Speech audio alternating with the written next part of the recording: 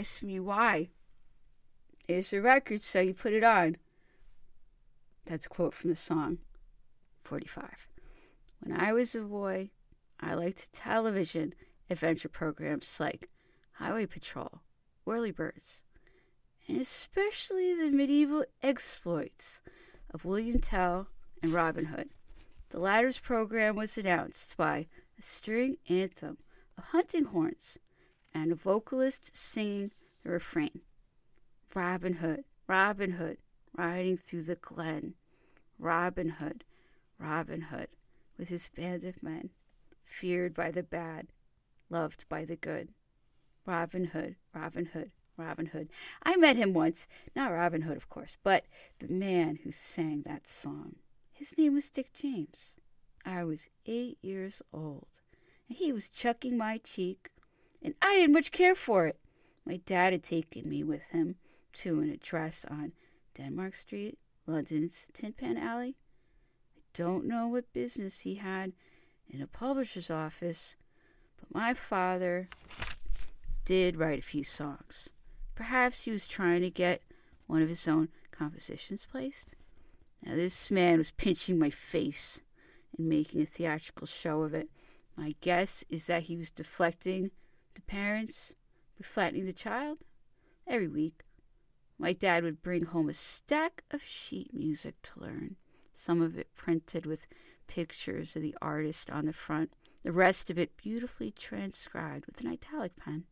Along with the song sheets came advanced vinyl copies of the new singles, most of them overprinted with a big A on the label, so that you didn't play the wrong side of the record. Most urgent of all were the acetate discs that didn't even come from the record company, but were dubbed and dispatched directly by music publishers looking to generate performance royalties on those songs.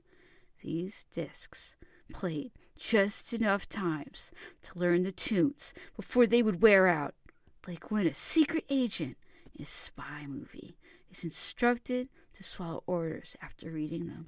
One of the curiosities of the British music scene in the early 60s was the Needle Time Agreement that had been struck between the BBC and the Performing Rights Societies and the Musicians Union. Only 5 hours of recorded music could be played per day. Everything else had to be performed live by a BBC ensemble or a band hired to play on the radio. It generated work for the musicians, but also fed all the songs of the day through a strange filter of orchestras on the BBC Light program. The musical frequency that ran adjacent to the home service. You could turn on the wireless in 1961 and believe that it was still 1935.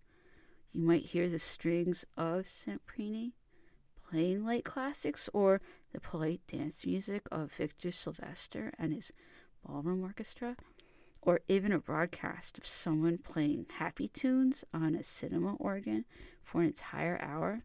It seemed the BBC would do anything to fill up the broadcast schedule and was on the air only from early morning with the shipping forecast to just before midnight when it closed with some improving thoughts from a vicar.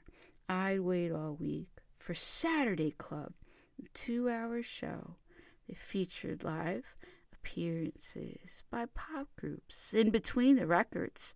Beat groups, as they were now being called, would turn up on a variety show and have jokes made about their hair by comedians who might have been only 5 years older than them.